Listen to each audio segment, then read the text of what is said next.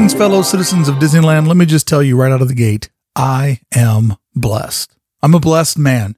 I'm a blessed man to live in California. I'm a blessed man to have my wife and all of my friends. I'm a blessed man to have my experiences that have led me to this moment of living here in California. And one of the things that makes me so blessed is my relationship with nature and my 2 dogs that I adore and my 2 cats that have a home here as long as they decide to live. But when they decide to live no more, I'm out of the cat business. And I'm blessed that those days are closer than the days that we have spent together. I don't even want to get it. Okay, so I'm stretching it. I'm not really blessed about my cats, but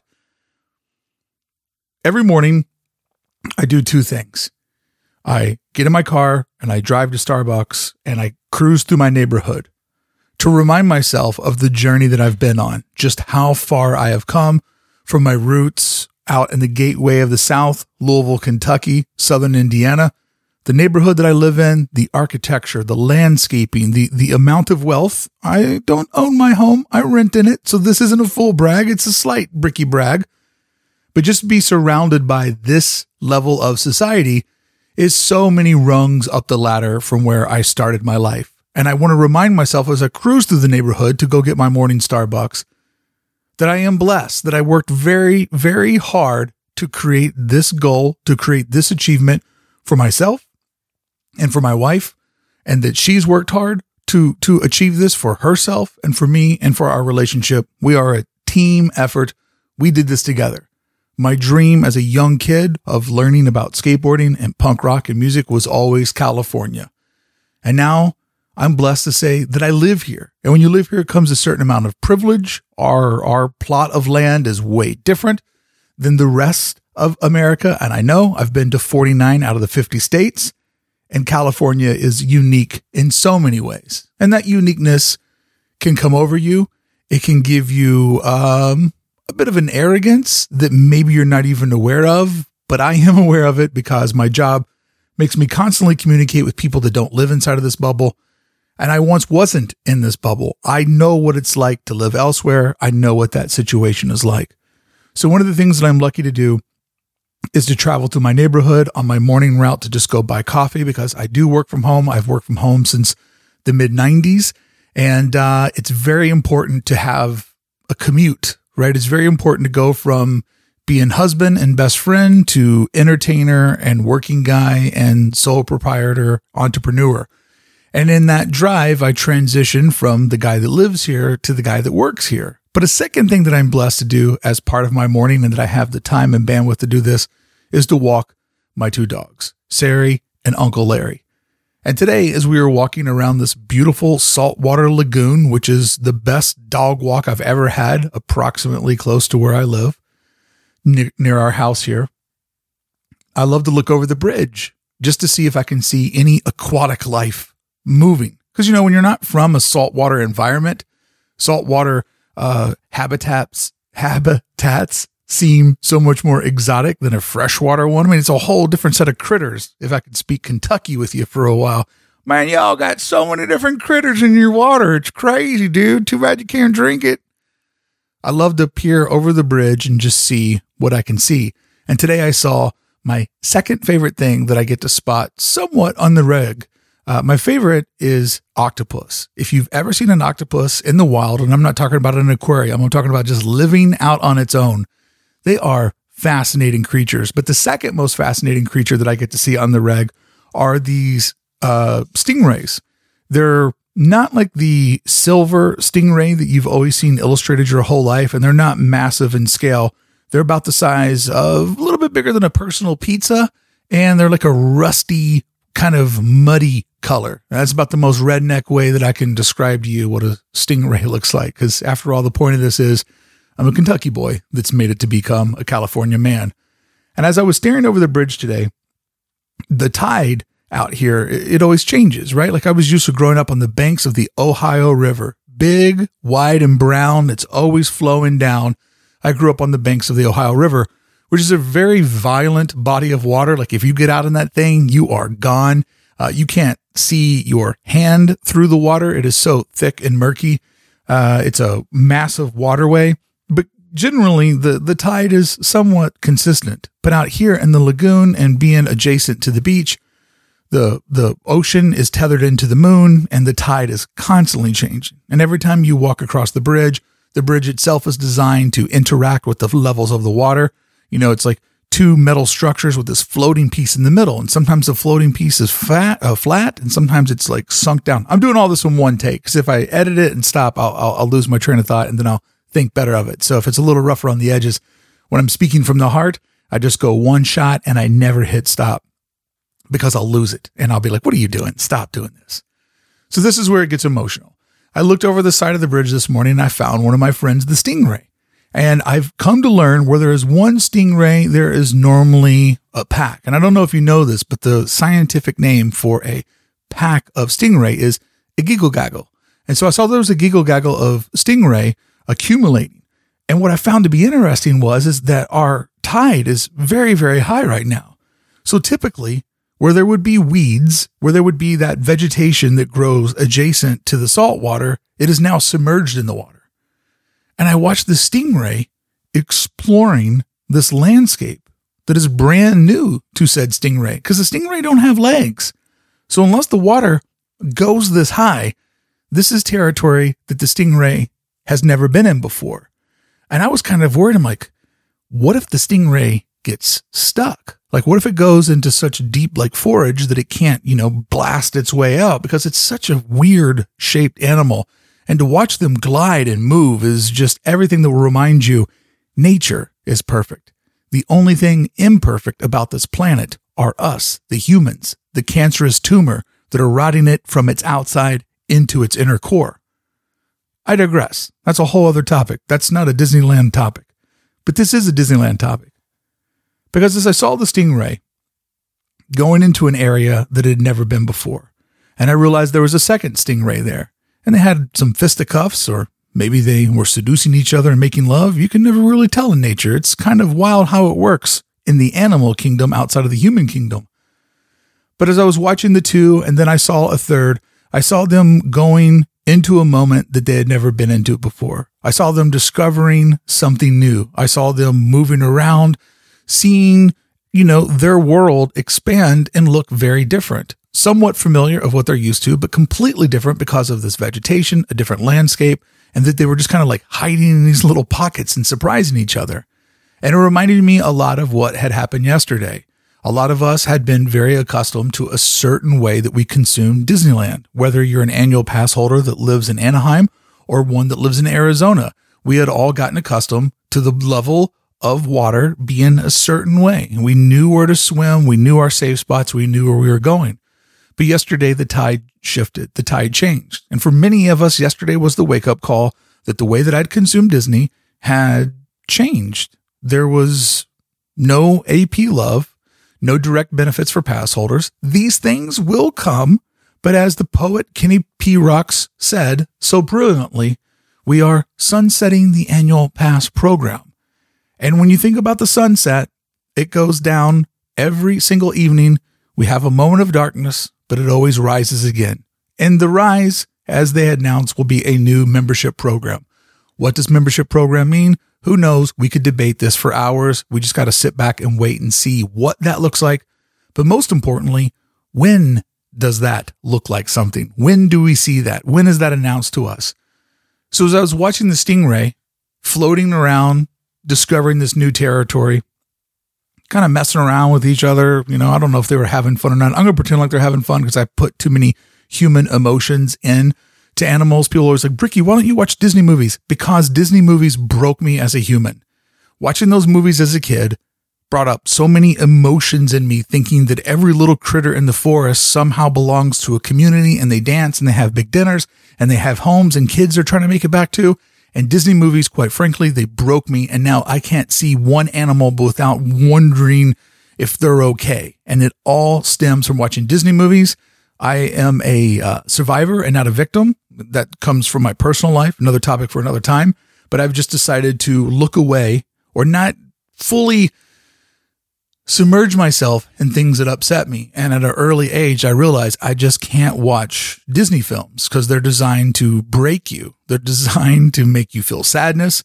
I have family problems. I have emotional problems. We all have them. But this was a really easy way for me not to dwell on those things and to be a survivor and not a victim, and not dwell on what I don't have, but move forward and achieve what I can have. So as I was looking at the Stingray, it suddenly reminded me, as nature always does, that things are different right now. We're in a different environment. Things feel different. We're going in a new direction that many of us have never been in years or maybe decades. I know a lot of you really predate my love of the park and your membership in the annual pass program.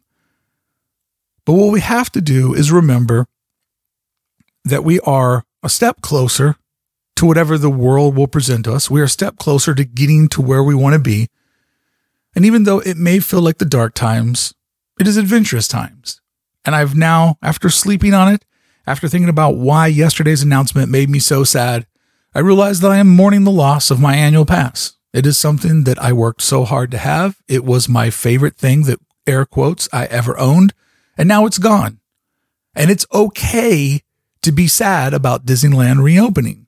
It's okay to say, here is another milestone through COVID-19 that I just said, man, if I can just get to this moment, my birthday, my wife's birthday, Halloween, Christmas, New Year's, doing the podcast 100 days in a row when we normally take our summer vacation together as a couple. If I can just hit one of these milestones, if I can just make it to Disneyland reopening, that will be the moment when my life looks and feels the same.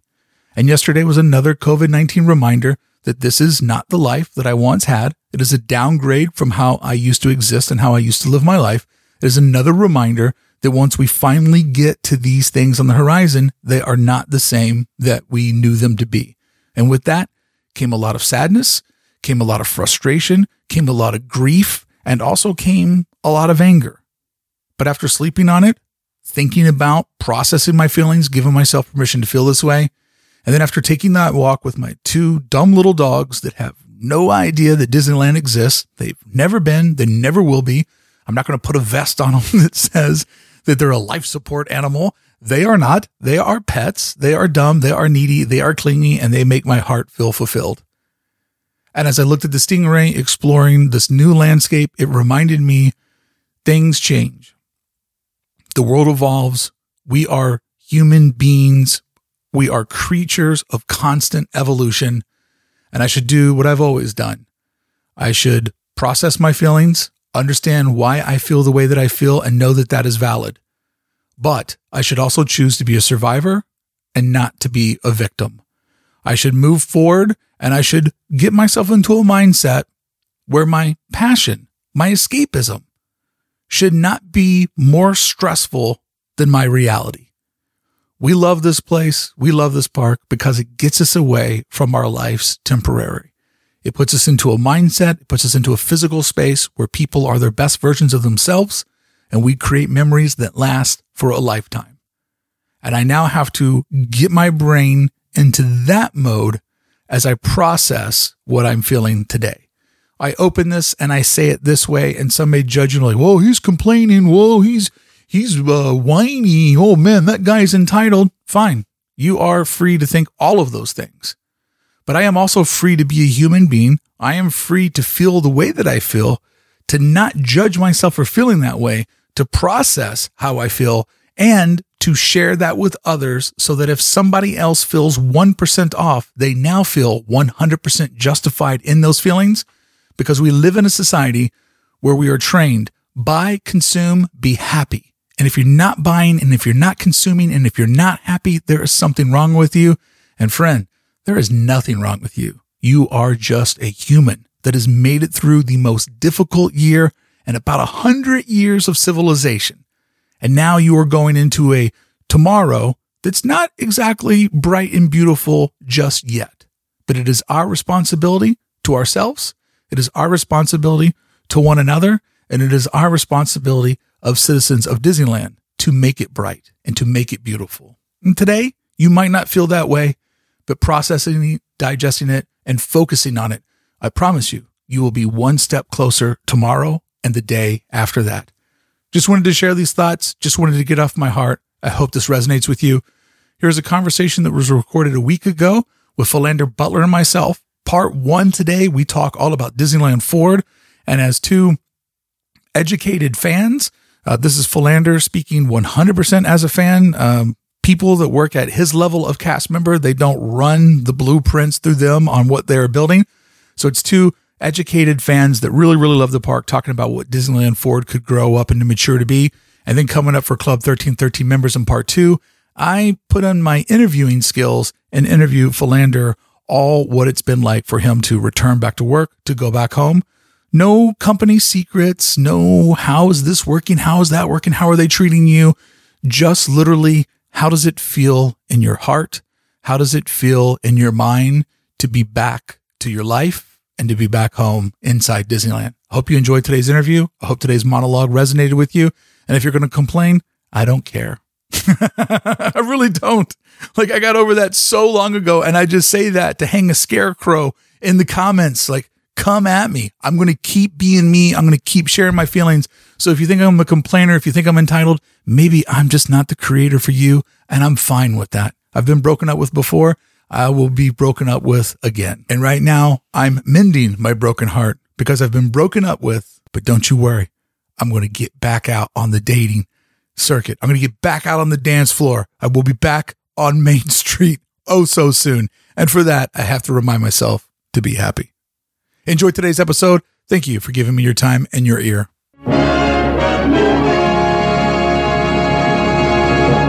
Disneyland Forward. Mm-hmm. Now, over on YouTube, I've explained to people what it is and what it is not by now. Yes. By the time this episode goes out, I've already told everybody, like, for me, Disneyland Forward is an opportunity to make a whole video series. Mm-hmm. Going through it all, breaking it down, and also sort of envisioning where it could go. All in the spirit of fun. Yes. That all of it or none of it is possible. Mm-hmm.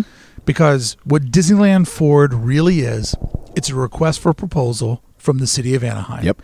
It is, please, can we do this? Does everybody feel good about it? And if so, then we'll take our cast of characters, we'll make some drawings, and we'll come back to everybody with what could be possible. Mm-hmm. But what it has opened up is the imagination. Yes. And that I don't want to suffocate. I don't want to like step on people's big dreams or fans' blue sky, because we should be able to dream without limitations. It's just frustrating when people are like, Bricky, did you hear they're building a third gate? And the reply is, no, I didn't hear, because they didn't say they're building a third gate. That's funny. I actually didn't read that in the press release. But somehow I'm the dumb or I'm negative because I just won't go along with it. But let's start right here. One of the things that people were talking about, and not that I want to dispel everything, yeah, but one of the things that people were talking about, which I think brings up a very like interesting, like intellectual conversation as, hardcore fans. And by the way, Philander is here as a fan. Uh-huh. He is not an Imagineer. He's a guy that works in the park when the stuff is built. Uh-huh. He might get in there a week before you, but that's about it. That's it. They don't ask him where to put Galaxy's Edge. Oh, wouldn't that be a dream? They just say it's done and now you can go walk through it. But don't tell Bricky anything. So one of the things I think that is an interesting conversation, this is kind of how today's episode is going to go. We're going to talk a lot about Imagineering, sort of the rules of how they put things together. Mm-hmm. So when I think of, let's just start off our conversation today talking about what we'll refer to as the hotel footprint. Ah, yes. Which is the area that is, partitioned between Walnut, and Disneyland Drive, Katella, and Ball. Yeah. Like that's the big rectangle that we're talking about. So just working here for a minute, I do really love the idea. What this Disneyland Forward made me realize is I love the idea of expanding DCA. Yes. DCA could use some more, especially after hanging out there for Touch of Disney. I know there's no attraction, so you can go through the park a little bit faster. Yeah. But I've kind of come to realize like how much smaller than Disneyland it actually is. Yeah, it feels smaller. It's always felt smaller, and I know because especially in my position, I'm in certain cases with families, I'm ripping it. Like they just wanted to get as many, and I realized that I can finish it. At least a loop of the e-tickets and a few D-tickets in like 2 to 3 hours, which is considerably harder to do in Disneyland. And the fact that the price for them is the same, you definitely want that park to get a bit more. Like it will never match Disneyland Park, just due to size and the amount of space, because they've made very specific decisions in the design of DCA where the footprint is pretty laid out. And at this point now, you've got obviously the huge Grizzly River Run, which, as we've discussed, that needs to be there for many reasons. Yeah. But the footprint is largely set, and now the space that they have remaining, which is not much, it's really just behind Mission Breakout. Right. You know, they want to probably fill that with a big draw as opposed to a lot of little things. So the count for attractions and entertainment is never going to match Disneyland. But like you said, it is very important that park grows and gets more. I mean, more important than ever, because, you know, not throwing shade at DCA, because I do love that park. But when we're going to get into possibly a AP-less situation, or where lots of people don't have an annual pass, when you have hardcore Californians that have been in each park 100 times, and they're looking at $104 for an example, left or right, where do I go here? Yep. Disneyland is going to win out by a long shot, just because it has 45 years head start on it. You know, it has such a rich and deep history that no other Disney park in the world will ever be able to catch up with, because of, you know, the origins of Walt and everything. So I do really love the idea of DCA expanding. And in fact, I had made a video like over a year ago saying, you know, is there room for more Pixar at Pixar Pier? And I was kind of walking around it and dreamscaping where things could go. And you did like your aerial, right? Yeah. And I've thought forever, like, because I know that when they got the building permits for DCA, they were actually approved to build a much larger park. Yeah. But they kind of kept it small and said, well, we'll scale. We'll go where we need to go. So the idea of going over Disneyland Way and going over into the Simba parking lot. Yeah. I love that idea, because I think that is something that absolutely needs to happen. So what I'm kind of getting to here in a long-winded way is when you have Pixar Pier and we go, you know, under the road or over the road into more Pixar, I like that. That makes sense. But what I'm having a hard time wrapping my mind around, and I would love to get your opinion on this as a fan, when people were looking into the concept art, which is just visual gibberish. Yeah. I'm going to start using that. People are like, oh, I have spotted, I have discovered they are building Wakanda. Yeah. Which to me, I think that it gets into a really interesting design principle of, if you have Avengers Campus over in the far eastern side of the park, would you put up another like major Marvel encampment on the far side? And so I don't think that is something that Imagineering would do.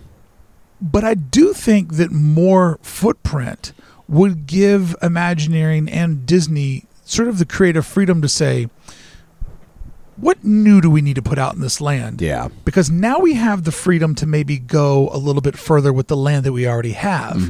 So I could see that if the park did indeed grow in that direction, then maybe my thing that I've been saying for a long time, let's make Hollywood Land more Avengers. Yeah. You know what I mean? Like, you could almost see Avengers growing in an interesting way because they know they can blow out the back end of the park to grow. Yes. But I really didn't give you an opportunity to answer. Could you ever see them taking like Wakanda and building it like on the very opposite end of that park? That to me seems more like a stretch, especially because the level of theming and immersion, like, I think the biggest stretch is like, well, of course, Wakanda is not a part of the campus. That's a place that's actively far away. Right. But then you kind of lose this kind of this like kind of continuity where everything is located together. Right. And they could very easily create something that allows you to change locations very fast, almost like a really, really great transition between them, and now you're in Wakanda. Right. And I mean, we could write something, the show writers could write something where it's, we're going to step through a Doctor Strange portal. Like, that seems a ton more convenient than like, let's do this, 2 miles that way and put Wakanda over there. Yeah. I would more so extend out another space that was close by and have it all in one area, as opposed to now you've got this pockets, because now you've got the kind of interesting thing with Star Wars where you have it in multiple places around the park. And it's not that I've had many people discuss like like their first thought is like, is Star Tours going to go away? Because it seems even weird to them. Yeah. Because they're imagining like, well, now you've got this one space, and then you've got Star Tours here, then occasionally you have hyperspace here, then you have launch bay here, and now don't touch it. Don't touch it. He's like, chain me to that, chain me right to it. That's the Disneyland hill I'm ready to die on. That's the one you're going to jump on. But it creates this almost confusion, and we're not talking like the people that listen to you and Club 1313. That's something they can kind of like work their way around. I believe they can understand it in a sense, but we're talking about the one person visiting from who knows where, and like, I'm looking for the Star Wars. Let's say they have no idea. Not Galaxy's Edge. Somebody that just ended up at the Anaheim Convention Center, and they called home, and their kid's like, "Do you know there's a Star Wars thing in Disneyland?" So now they're not looking for Batuu, they're looking for Star Wars Land. They hit Tomorrowland because that's way easier to find. And now you got to, somebody from out of town that's not a big Disney person. This is the first time to capture a new customer. And they're over at Star Tours going, what's the big deal? Whereas we're like, Star Tours is awesome because we know the history and its relevance to how, it's a middle child of Disneyland spanning the gap of old Disneyland and new Disneyland. So we give it a pass, even though it's a little rough around the edges. Because now you got a guy, and I guarantee, and this has actively happened where people are like, I'm here to see the Star Wars thing. And they could very easily find Star Tours first, especially based on the way the marquee it looks at from the hub, and think that they did the new thing. And that's it, especially because we have a ton of people that don't do a lot of research. They just come down, or they expect us to assist them with planning their trip out.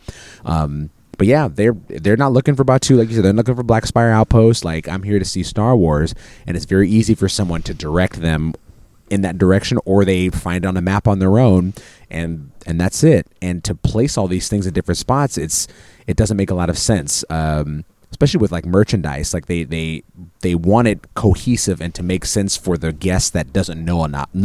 Right. We got the crazies like me and you who have done all of our research. We're going in. It's a theme park. It should just be fun. People shouldn't have to take an essay to go in for the day and know what they're doing. I like that the thing that I enjoy about Disneyland is you can enjoy it at whatever level of intellect you want to enjoy. If you just want to go in there and wander, have fun. If you want to go in there and figure out what emblems on Walt Disney's tie, you psychopath, that's your option too. What are you talking about? I mean, everybody knew that. Everybody knew that one. Come on, that's like Pepper's Ghost. If Pepper's Ghost wore a tie, that's what it would be. Yeah, I looked at some of the fan theories, and I love to work that stuff through what I think of as the creative guide of Walt Disney Imagineering. And I just feel like, from being a professional artist for decades, that I have a good read on what they would be willing to do and what they wouldn't be willing to do, which gets over into another interesting conversation of, you've put Star Wars over in Disneyland proper. You've put Marvel over in DCA. You're trying to get the family from Ohio to guaranteed stay 2 nights because we got to do Star Wars on one day and we got to do Marvel on the other. But if we were to put in a third gate, and let's just pretend that there's enough space to build like a nice, attractive third gate here, and that does take a bit of pretending, because both available footprints, I mean, Disney could always buy more land, but what's in Disney Forward right now, it would be a modest park. Yeah, that's a considerably smaller gate. And you get into, well, what's left? Like, what could we put in the third gate without repeating some of the great, because I feel like this. If you made a third gate and you put a lot of Pixar in there, now you're kind of being mean to a customer, and you're making them be like, well, you can't just go to DCA if you love Pixar. You got to go to both. Or if you put a little Star Wars here and a little bit of Star Wars there, I don't feel like that's really fair to fans, and it creates like a divisive experience. So to me, from looking at the ancestry of what they've done when they've done a third gate, you go more experiential, like Animal Kingdom or Epcot, and not taking anything away from those parks, but those parks took a very long time to groom and become what they are. And I think after already having that experience with DCA, if they were to go third gate in California, where land is a premium, I think they would want something that they knew was a hit right out of the gate. So I tend to just think both parks or just DCA would get a nice tune-up versus trying to go a whole new way. Yeah, and third gates are tough. Like what you said was absolutely perfect. Like something to fill a theme for a whole park, you have to go like Tokyo Disney Sea, Epcot, Animal Kingdom. All these other gates have a very specific theme and idea for them that then is used to like create everything else around it.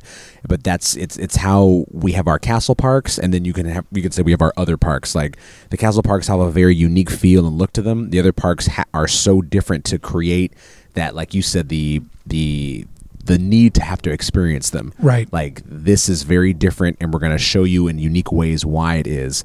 The third gate also was tough because that creates in certain cases, a negative impact on the additional parks. Like there was times in history when, like Epcot opened up and Magic Kingdom took a hit on attendance, or Hollywood Studios opens up and that takes a hit. So sometimes adding another park is not always the best answer. Sometimes just making them larger is actually the right. And that if I had to choose between my option, I would more so just expand both parks and leave the third gate. Our resort, in my opinion, technically doesn't need it.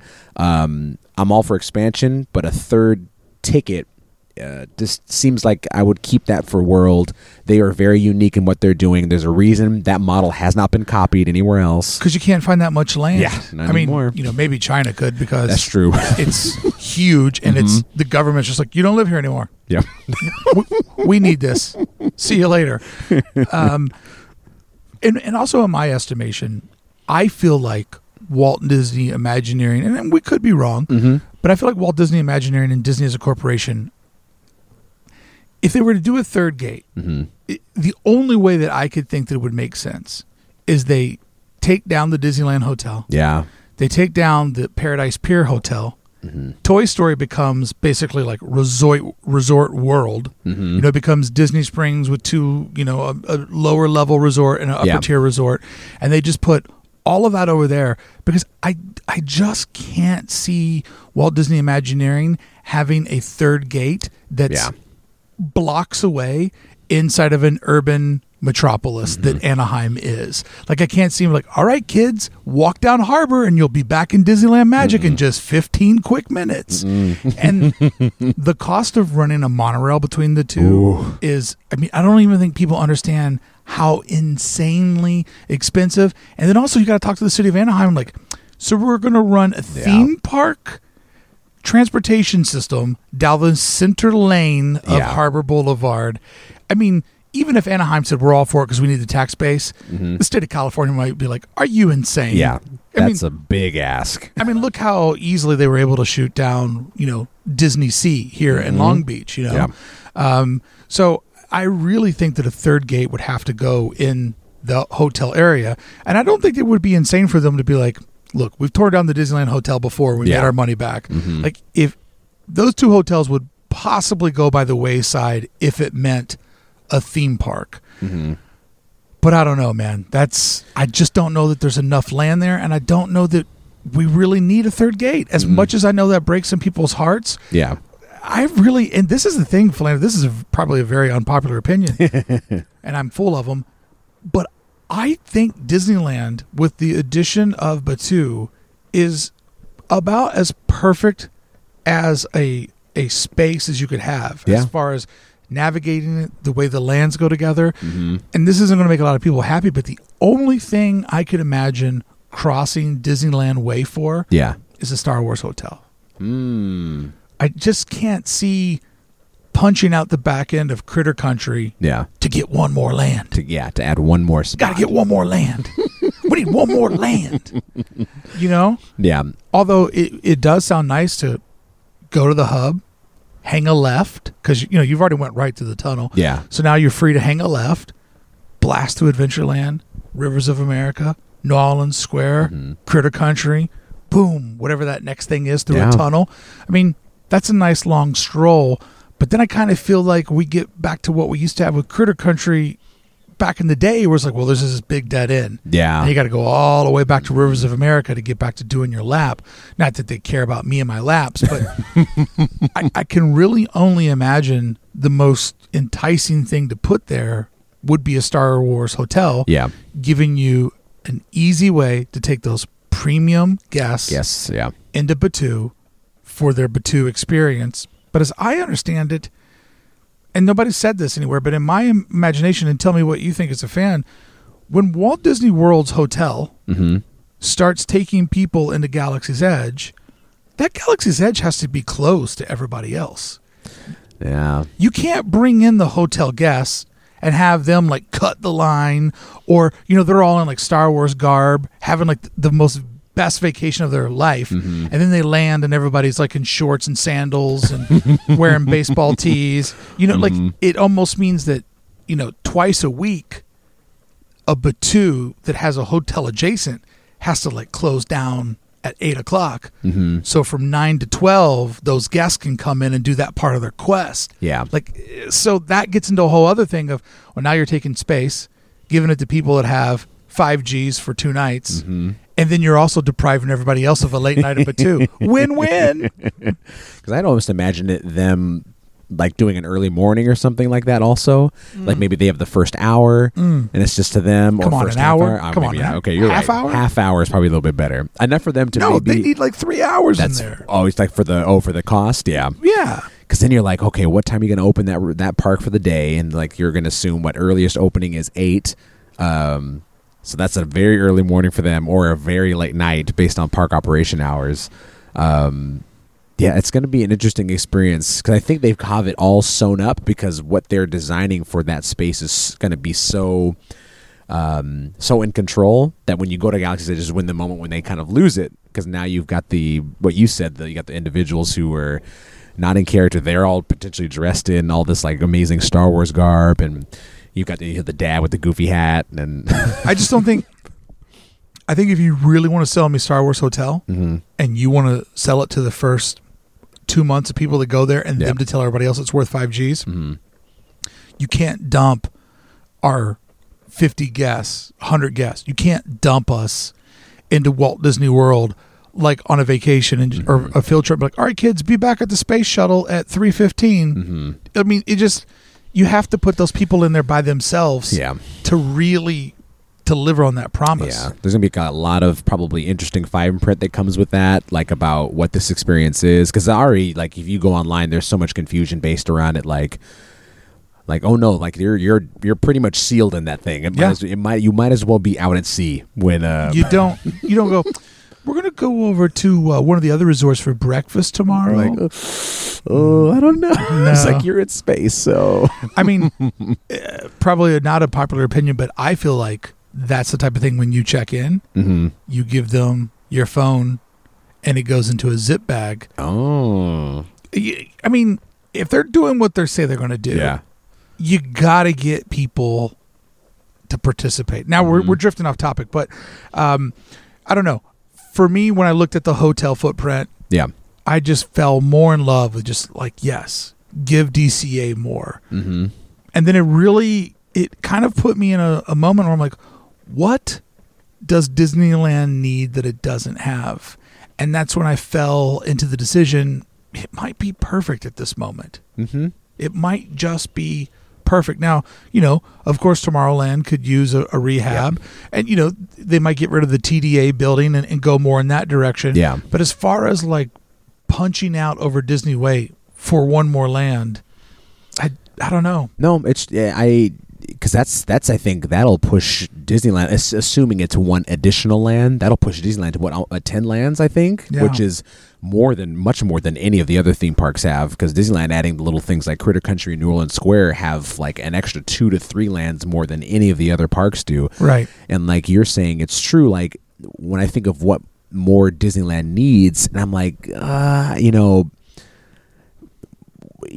it's just excess. Like, obviously, I think we'll enjoy everything else that comes, but, does it need a thing that it doesn't have? Like, it's almost, like you said, it's perfect. Now, obviously, that's highly opinionated about, oh, they should put this here, they should put that there, they should take this out.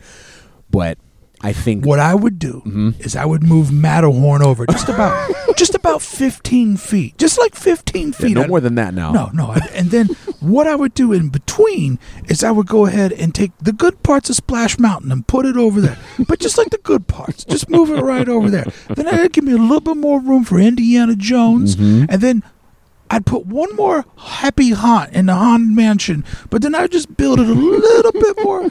I love when people just like you just pick up the pieces and move them around. It's pretty perfect though, as far as its flow goes. Yeah, don't you think? It's perfect as its flow goes, and I would rather them touch up the spaces that need assistance as opposed to, like you said, plowing. Are there spots that need improvements? Is there a land that could use a shovel? It's like, let me think about that a little bit. Well, here, to be fair, not be biased, I'll just start at the hub and go to the right. Okay. Oh, Tomorrowland, I found it. I found it. I found the spot. I found the troubled spot. But, there are things inside of the berm that could be corrected and could be massaged. And it'd be interesting to see, what's the future of Frontierland and what's the future of Tomorrowland, and how does Fantasyland grow, as that is, probably the most like seductive traditional property in there. It's so open-ended, like you can add so much to it, and there's so few restrictions when you think of what can we add to the west, what can we add that's somewhat futuristic or Tomorrowland-esque. Fantasyland is open game, like they are pumping out fairy tales every year. I mean, we've seen a steady flow of hits in our life. People love the Beauty and the Beast attraction. They adore it. People want that over here real bad. I do think that it could fit people. And when I say people, I mean Disney. They love the idea of getting more Frozen in. Yes. But to me, it would seem very odd if you had all the way across Disney Way, all of a sudden you got into like Fantasyland 2. I mean, one thing that I could be content with is if they got rid of Tomorrowland, let Fantasyland grow in that way, and then in that new space that bust out in the back, if that was a more futuristic type of area, you know. But are you talking about cutting off like at Tomorrowland at like subs and launch bay, and having all that space where the show building for Nemo is and the subs? And maybe launch bay. What was that? You heard me. Where the Carousel of Progress used to be. Don't call it what it is now. Let people have like Space Mountain and around and divide it up in some interesting way. But I don't know. It was one of those really interesting things where it's almost like when you finally get your wish, and you're like, but I don't know what exactly that I want. Yeah. But it did really paint a clear picture of expanding DCA. And even though we do know that it's just concept art, the one thing that you could see, which is just kind of fun, is coming through the tunnel, it looked like you had two nice dark rides to the left and to the right. Yeah. I loved, because I also looked at the concept art. Of course. And the thing I loved about it, and I think you especially because of just the nature of design and architecture, I loved that the tunnel looked like it was attached to show buildings that walked over. Yeah. I'm looking at just layout as opposed to what property can I see? All I looked at was people flow. I knew everything was just robots in disguise, and I was just literally looking at overall ideas, because properties are subjective. Yep. But I think that they might have given away a couple of how could this work? Because really coming through a tunnel, coming through some sort of area, and you're into hopefully more Pixar. Yeah. And you have dark rides flanking you, or experiential dining in a dark ride, whatever it is, flanking you. I mean, we could see that those were sizable show buildings, which would get us away from the road noise, which would get us away from that we just went over a bridge or under a tunnel, however they would do that. I mean, Disneyland has proven to us that they're open to tunnels. We have 3 that takes us into Batuu, which all the more reason. Batuu is so removed from everything else. Yeah. It's all the more reason that I think that it is a very easy shut downable area for a hotel guest stay. That's fair, yeah. You couldn't do that. You couldn't say, we shut down Fantasyland early so everybody from the Princess Hotel can come over. Good luck with that. But Batuu, I mean, a lot of people went to Batuu for the first time and said, if this was a hard ticketed thing, like you bought a $100 ticket for Disneyland and you had to buy the Batuu Plus pass Disneyland to get in, Plus Batuu, it was designed where it could work that way. I don't think that with the way that it was received that would have went over well, but it could work that way. Yeah, they could, and people would at least do it one time just to see. Yeah, whether or not they get repeat after that is a whole nother question. But I loved looking at that space and even thinking of your keyhole concept of. It's like, you know how to talk to me, Philander. Go on. Say those sweet words. Go on. Tell me how great I am. But going over that bridge and having that keyhole moment of coming into this new space, especially with Pixar, is perfect because based off of the proposed potential location, that studio is rife with properties that can go over there. That's probably the easiest addition that rolls immediately off the top of your head, because it's largely been untapped, to tell you the truth. I mean, Toy Story obviously has taken a big push, but so many properties that still have not yet gotten real park dedication in any way. I know everyone has been like thirsting for having to create something based off of your favorite Pixar movie, Coco, obviously. Dude, Coco in Southern California is a no-brainer. Yeah. With our Mexican heritage here, with how our citizens of Disneyland are made up, Coco in that back corner, especially with the Navidad festival that we're used to, and just the way that overall area works, like why they sell pizza back there, not tacos, I have no idea. But putting a Coco back there and really giving it its space, come on, that would be a local's favorite. It would crush so hard. And then everybody walking around with their souvenir skulls with the actual hot cocoa inside of it. Like, hey, I might turn into a boy. Who knows? It sells itself. It does. So you got in my mind right now, that space there, you have obviously in the Park of the Living, then you take the bridge, which is the Marigold Bridge from the film with all the flowers, and then end up in a Day of the Dead area on the opposite side, which almost builds itself straight from the movie. And the property you said is just like, it was loved all over the world, but especially the community that we have that goes to Disneyland here. That is a big one. When I saw that float in Magic Happens go down Main Street, it just choked me up, not because of my Mexican heritage, but because what I knew that it meant to so many people standing on that street, and how much that is what California came from. Like, essentially everybody in California at one point was Mexican. Yeah. And it would just, I don't know, that's the type of thing that I love, you know, playing to the home crowd, giving people what they want, what they enjoy. And I just think that would be great. But let's look at it this way. If you just sanctioned that area as a Pixar area, Pixar can mean a lot of things for a lot of time to come. Yeah. You're not backing yourself into a bizarro corner of, you know, something like, no shade to Avatar, but something that's, you know, it's a licensing deal. You don't know what the future of that's going to be. You don't know what the next 3 films are going to do to that franchise. Yeah. It could greatly improve it. It could make people disappointed with it. But with Pixar, you have such a huge bag of hits. You own that company. You can control what stories that you do and don't tell for the next decades. It just seems like such a smart thing to put in there. Something that I would love to get your opinion on, because as we know, the Disney Ford concept art was just, you know, visual gibberish. What do you think about hotels being that integrated with theme park? Yeah. I mean, I know that they were just filling the gaps just to give people a visual thing to look at, but I got some wild opinions on hotels being that close to theme parks. Yeah. I think about that every time I'm on the Paradise Gardens and I look across the street and I see that giant Paradise Pier Hotel building.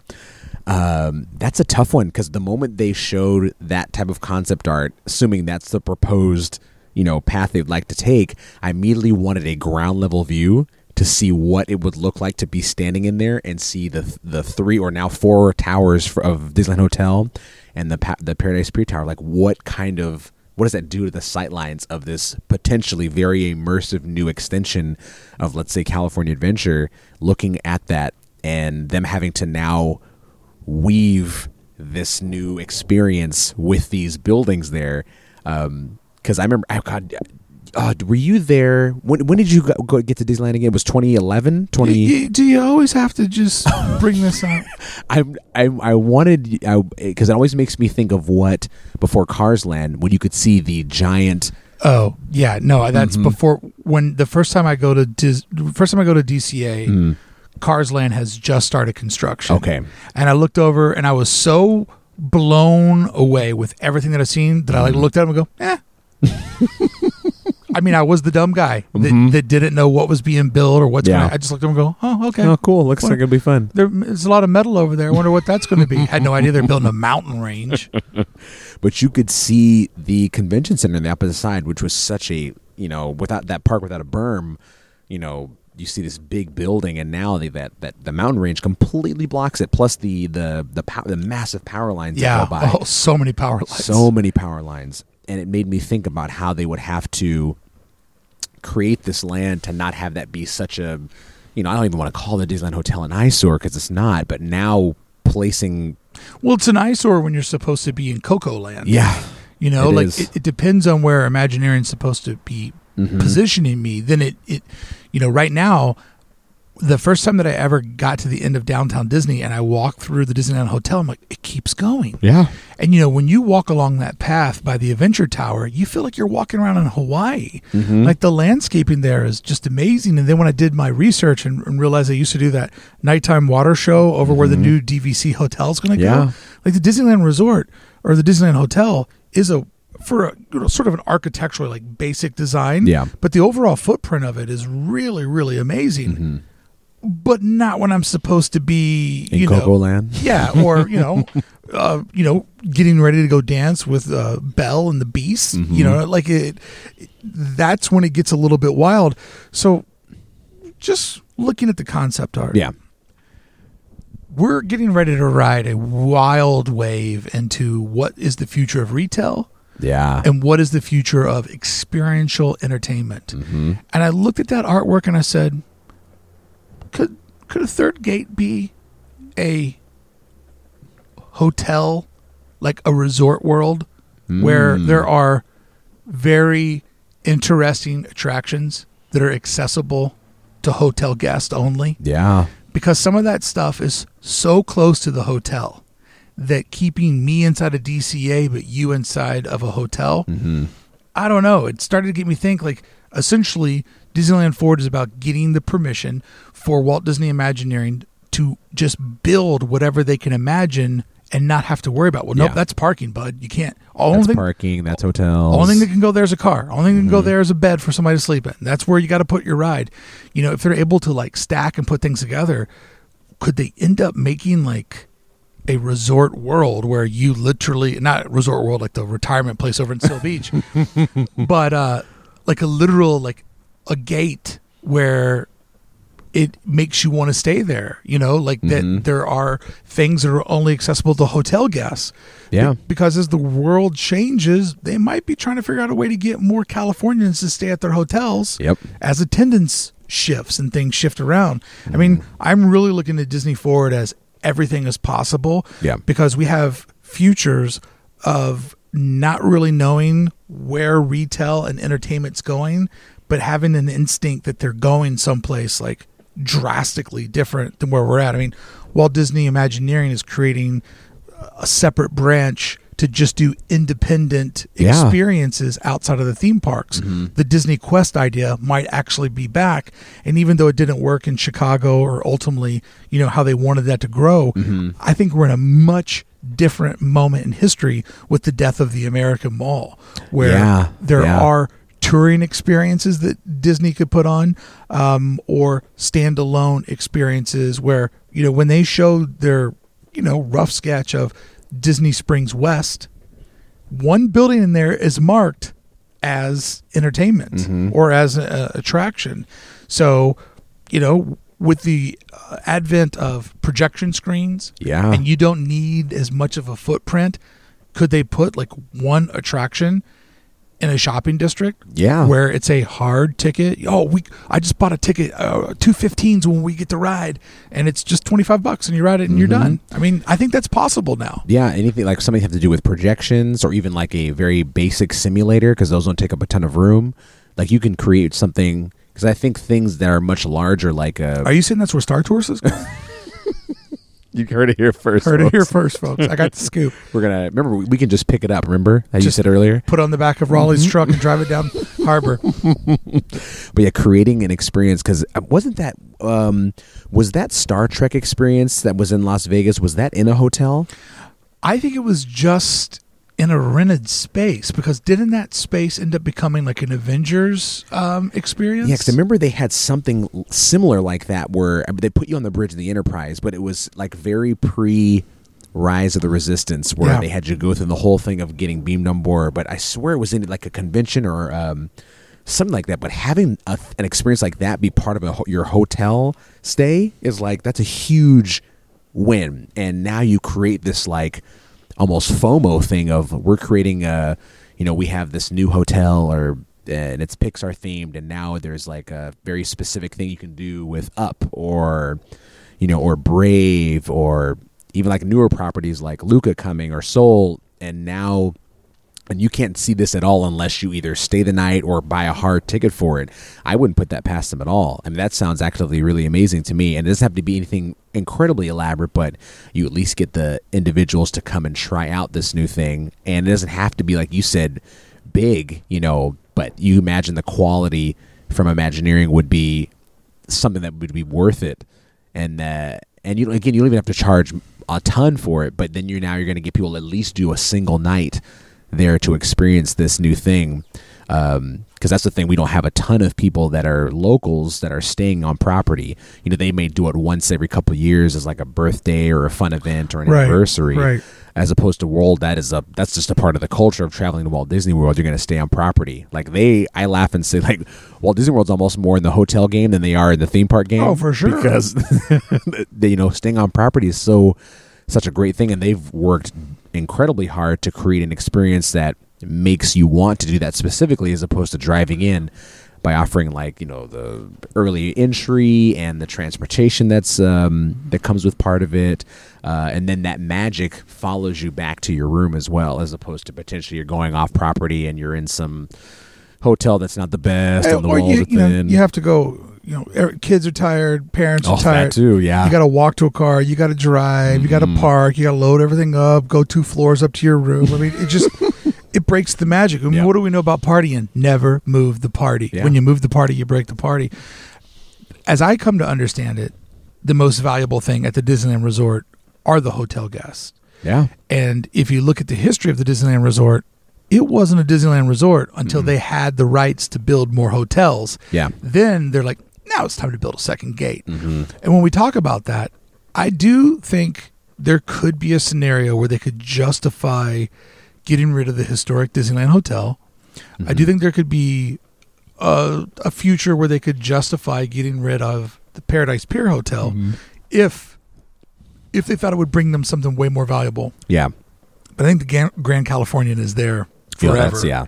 I mean, that thing, the money that was spent on that, how it's integrated into DCA, how it's inside and the back wall of downtown Disney, that hotel, if I had to bet on which one would stay forever, it's the Grand Californian that's not budging. And the DVC timeshare property, that's kind of like, even that's more just sewn into that space now. And yeah, you're not wrong. Like if it presents itself, because they've made big decisions like that before, where we don't want to necessarily have to do this, but the ends are the ends are much bigger. Let's do it. And that would be tough for a lot of people, but obviously another hotel would potentially come up in that space, and that would be a harder hit for the Disney Hotel because of how long it's been there and how iconic it is. I know Paradise Pier, like, we didn't own that prior, and they purchased it, and it's had so many name changes at this point that I don't think anyone would bat an eye if they were like, "Oh, we're gonna implode that thing tomorrow." They're like, "Oh, cool." Like, I don't know. Oh, it used to be there. Like, wait, what are you doing? Oh, I don't even know. Is that what that thing was? I thought it was just the painting behind Goofy's Fly School. It's like painted on the backdrop. Yeah, I just thought that was like a tarp. I didn't even know that was ours. Yeah, I mean, and I don't want to kid myself. I know that it would have to be a huge thing for them to justify getting rid of the Disneyland Hotel. I mean, a lot of rooms. You have 3 towers. I mean, you also have the DVC tower that's going up there. So that wouldn't be something that they would do easily. But with California and the lack of land, if they saw a better long-term play, because these theme parks crush. Yeah. And to wrap up our conversation today, I think out of all of this, what I've come to find is more DCA, I love. Disneyland, I feel good where it's at. But Toy Story, becoming a more immersive, like Disney Springs West, I really, really love that idea. Yeah. And that one to me seems like possibly the easiest one to sell and to approve. And then, Disney just showed us a map of what they own. A lot of places have had a really rough time. Do they buy some stuff? Does something like Garden Walk try to like theme itself so it feels like an extension of, the quote unquote Disney Springs West? Like, I feel like the future of the Toy Story lot is finally going someplace where everybody's been like, when are they going to do something with this? Yeah. It's pretty big. It's a pretty big spot. Like, nothing that you would think about putting a third gate on, but something should be done other than just flat parking. That's for sure. Well, it is a third gate now. It's called Vaxland. They got that ride Super Shot. The Super Shot. Super Shot is so sick, bro. You got to ride it twice. Change your life. Now, if you go over to the JJ one, that's just one ride per day. Yeah, just this little spinner. You just get on it. I'm kind of done. You ride it, and then you get a fast pass to come back later in the day. It always breaks down, so you get to come back. Yep.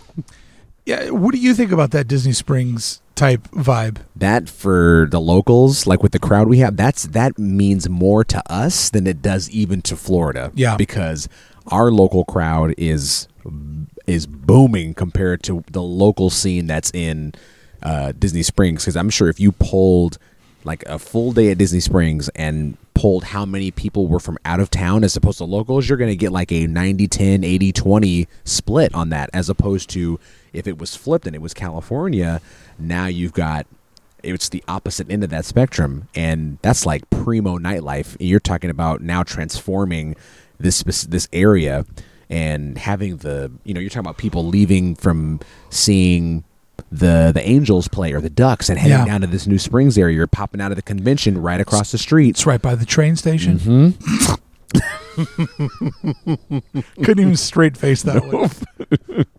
But and seeing the way Disney Springs is laid out, those, especially if they go for very unique shopping and dining locations, like Springs does a great job of having a lot of locations that you cannot find anywhere else. Yeah, if they can lure, because I was thinking about it.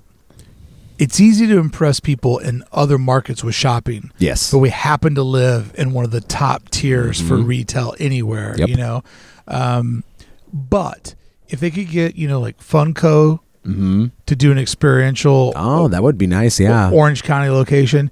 If they could get that place that sells those cookies to come out here. Oh, Gideon's? Oh, my God. I mean, I'll be honest with you. I'm just petitioning for all this to try to get those cookies. Yes. It's like, I want those cookies here.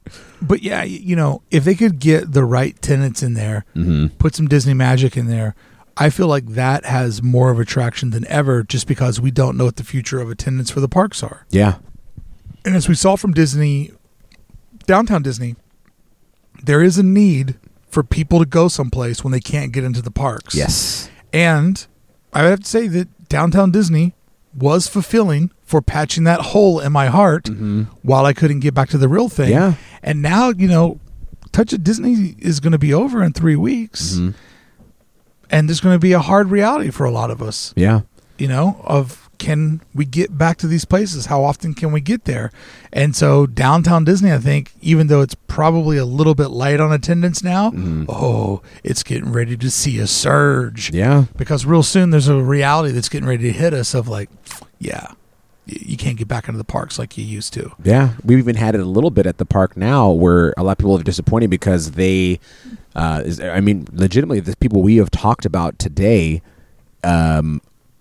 coming down and saying, "Oh, we can't get in there," because they know it as how it was prior, and they didn't get the message. Getting the free DCA. Yeah. And they're like, oh, is Buena Vista Street open today? Like, oh no, that's we're going to tell them, unfortunately that's done until we open, operation back on the 30th. That was it.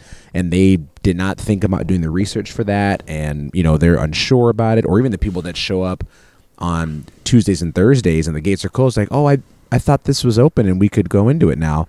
Like, it's as much as you and me and the people listening to you and Club D13, we are like entrenched in it. Like, we know it. That's not the same for everybody, though. It's not. We are a very specific subset of, news drops. We're on it. Like, if we're on it, someone's sending it to us. Hey, I don't know if you know this, but the place where you work at, they're building a third gate. What's that? No, I mean, for a lot of us, it's a hobby, it's escapism, and it's our sports team that we follow. We know all the players and all the moves, and it enriches the experience. But I believe that a bigger, more vast shopping district with Disney theming, I still want to be able, I mean, this sounds weird to say, but I want to have to walk through security. I don't want it to be a straight up mall where anybody can breeze in there. Yeah. It has to be a Disney property. It has to be playing the music. Yeah. It has to have Disney owned and themed stores and potential dining. And they really have to the Southern California crowd, man. Yeah. It's a hard one to please when it comes to dining and retail. Now, easy to do when you're wedged in between DCA and Disneyland. Yes. But over there on its own sort of island, they're really going to have to think about who are the tenants that can make this pop. Because you're thinking about the competition of people that live locally that go to the Grove or the Irvine Spectrum. Or what's that weird one? Americana on Brand or whatever. Nobody knows how to say it, which sucks because it's a great mall. Yeah. But the whole time I'm there, I'm like, I don't know. I'm someplace... It's like an American brand or something. I'll take a picture of it and I'll send it to you. I don't know how to... It looks like New York City, but I'm somehow still in Los Angeles. But that would really pop. But they've got to go hard on the Disney theming for it, one, and then also on the unique properties or businesses that you cannot find anywhere else. I've been begging for them to add, like, downtown Disney has no seafood. Like, that restaurant would pop in Southern California, a seafood location. Like, partner with Morimoto Asia. Like, they have their location at Springs. Have them bring one down here. You already doing business with them in a sense. And like the Orange County or Southern California is like sushi starved. Like, this is a place where that is. And while Morimoto Asia is, it's popular there, I can only imagine like the people here are ready for something like that, and other like shopping experiences that you just don't have in a lot of other locations. You can't put the chili there. You can't put the Chili's. You can't put the Fridays. You can't put the BJ's. No, like they've got to go big. They got to go big, and it'll also just be so dependent on the design and how Disney it feels. It has to feel more Disney the mall for it to really, really pop. Yeah, but I think there could be a major need for that. And I also feel like if they do a sort of a la carte type attraction or experience, I mean, the Void really did. I mean, the Void filled a void in downtown Disney, right? Like, that was perfect also. when the Void was there, when AMC was there, when there was entertainment in downtown Disney, it felt so different. And this center would need to really sort of flex that in a way that only Disney can. I don't know, that one to me was really exciting, because I'd always felt like, I don't know, man, if you put a third gate there, it feels so weird how removed it is from everything else. Yeah, it's not too big of a distance. And they've already done such a good job of putting the right properties. Like, they have kind of figured out their brand guidelines of, this is a Disneyland property, this is a DCA property. Yeah. And just the third gate gets into a whole other thing of like, well, now it's got to be experiential. And those parks have just, as I said earlier, those take a long time to sort of build like that cultural equity around. And I don't think that they want to spend a lot of time building cultural equity. No. I think they want something out of the gate that just pops. That's going to make it work. That just goes fast and hard. Yeah, I'm hoping that ends up becoming a reality, and we get to have a very like beautiful, unique shopping area. And almost like I would love for Imagineering to maybe work with the companies that come and design like the storefronts. Like that is, I think, where you get into the space that you want, where now it's like, well, yeah, this is a Gideon's, but the outside of it looks very unique and different because they worked with the actual companies itself to design something that is very unique, almost like the Starbucks that's on that's in across from World of Disney. That's such a unique Starbucks with a big world map and the cocoa beans like up on the shelf. Like that feels almost. I don't know if people know this, but that dry erase board in there. That's hooked up with Walt Disney World. Yes. And if you're writing on that dry erase board, they see it. You're writing to somebody at Starbucks and Walt Disney World, which I don't think enough people know. Don't. There needs to be a sign that tells people that, like, that this feed of video is people over there right now. And I think we're communicating to each other across time and space. It's amazing, man. That's my favorite, like, shinfo about that location that most people don't know. Yeah, they need to work on rounding these out. When something comes to mind is, the M&M store that just opened up in Springs. Yeah. You think M&M store, I don't care. But then if you go in there and you see how many different versions of M&Ms and you can print your own and just the outside of that store looks like pop art. Like they need, I hate to say this, but this is the easiest way to make people understand. They need to kind of go for a Las Vegas approach. Yeah. You know what I mean? But not in the cheesy bad way, but like everything needs to be stylized or feel experiential. It's like stylized or bigger than life. Like you're thinking Times Square, you're thinking Las Vegas, like this very big kind of like, it's got to look completely different from whatever the brand that's there, how you would find them anywhere else, where you're almost sold specifically on your love of what it is, but you're impressed by the way it looks, how unique, like they've woven it into a potential storyline for this new district, like how Imagineering came with a active story for Springs. It's a pretty like far-fetched one, of course, because it's like just individual retail like locations or restaurants, but that story has kind of woven itself into the facades and theming of the actual place itself. Like even the body of water has a story for why it's there. Right. And if they could make something like that here, now you've created a hangout spot. Obviously Disney, like you said, with security and stuff, but you've created a space that you will want to stay a long time in. Like you'll want to, actively go and eat and then shop as well. Like and then live stream. Yeah. And then live stream. We have to make this so you can do a lap there.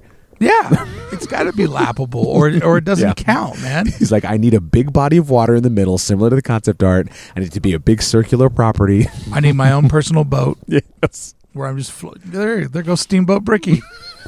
It sells itself. Just out there floating around. I give you like a little horn that you can pull on. I mean, what I'm saying is I need a more complicated extravaganza. All right, to wrap this conversation up before we get into a little bit of bonus content for members of 1313, out of everything that's happening, what's your number one like dream? For the forward? Yeah, like if they gave you an option that you could approve only one of the items on the board, what would you want to improve? I think it's what you said. I think it's expanding DCA. Yeah. That park needs it. It's earned it. Yeah, it has earned it. And if it cannot grow anymore like Disneyland can, with potentially doing something to that part of Tomorrowland or like motorboat area or taking over TDA in the back, DCA is pretty stuck. Like the Esplanade's there, the Grand is there, Catella's there. Like that park deserves it, and due to the current landscape of that blueprint, it can't do it. So like I would want that probably more than I think anything else, because it's a park that has put in the work, and the company has put the work into the park. They have.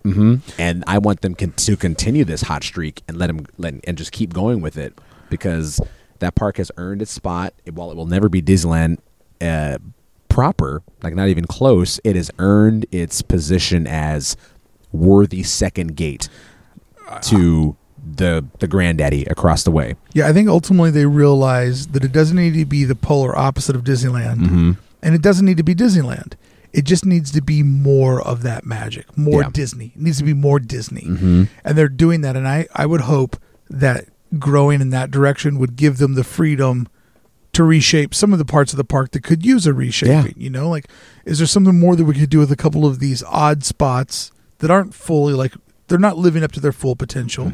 And can we, like, you know, round it out so where it's, you know, not the biggest park, but it's just, you know, perfect in every which way that you go?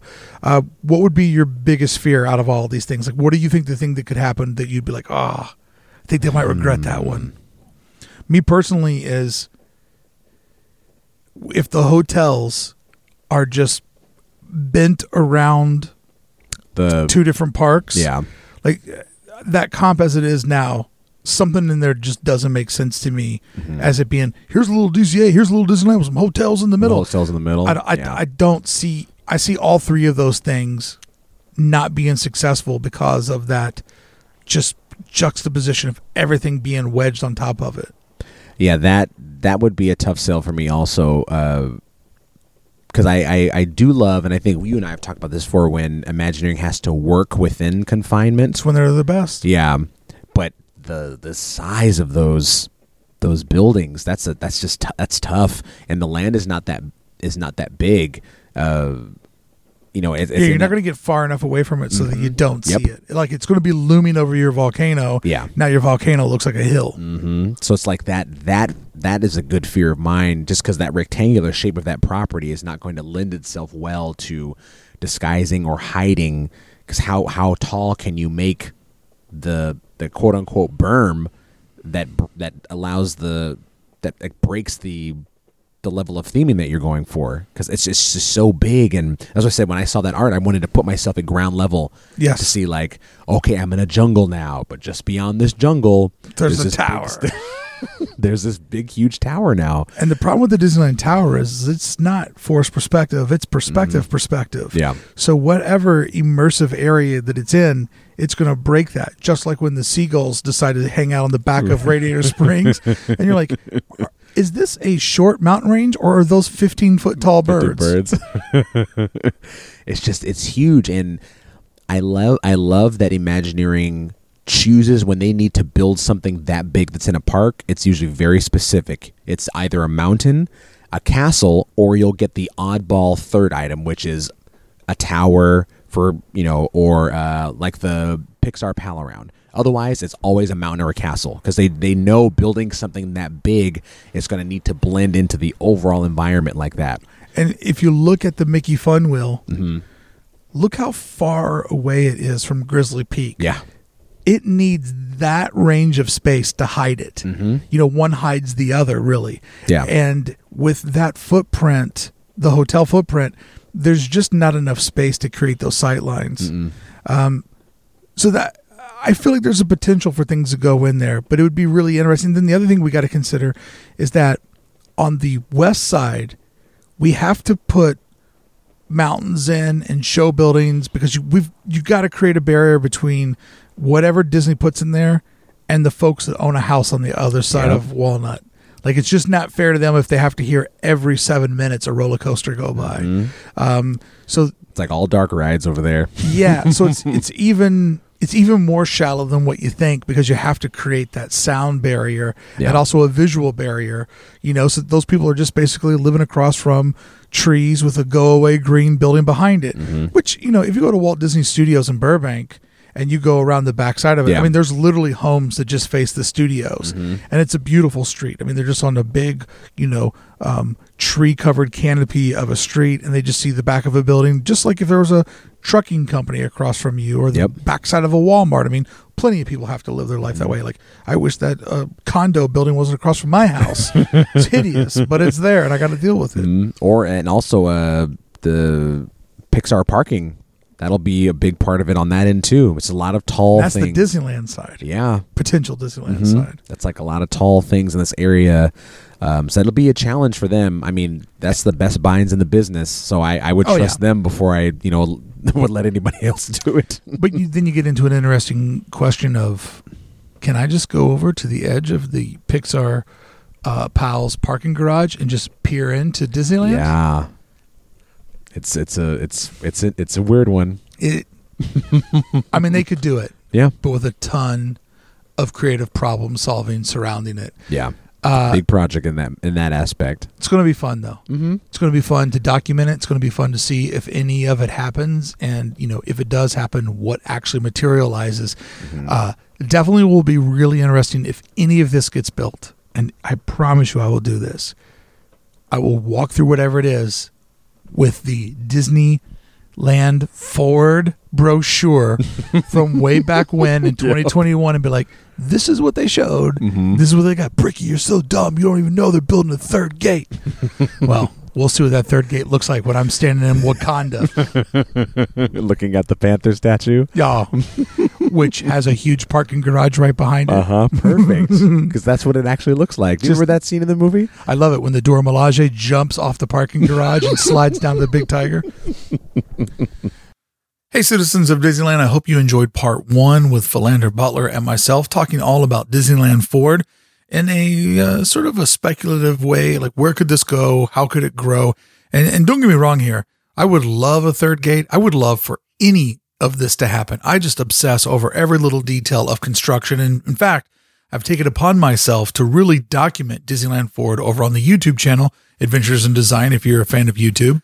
And the idea is to really sort of speculate where this could go, do a little bit of on the ground investigation, make some videos, show some ideas of how things could build and mature. And I just want to break this down real quick.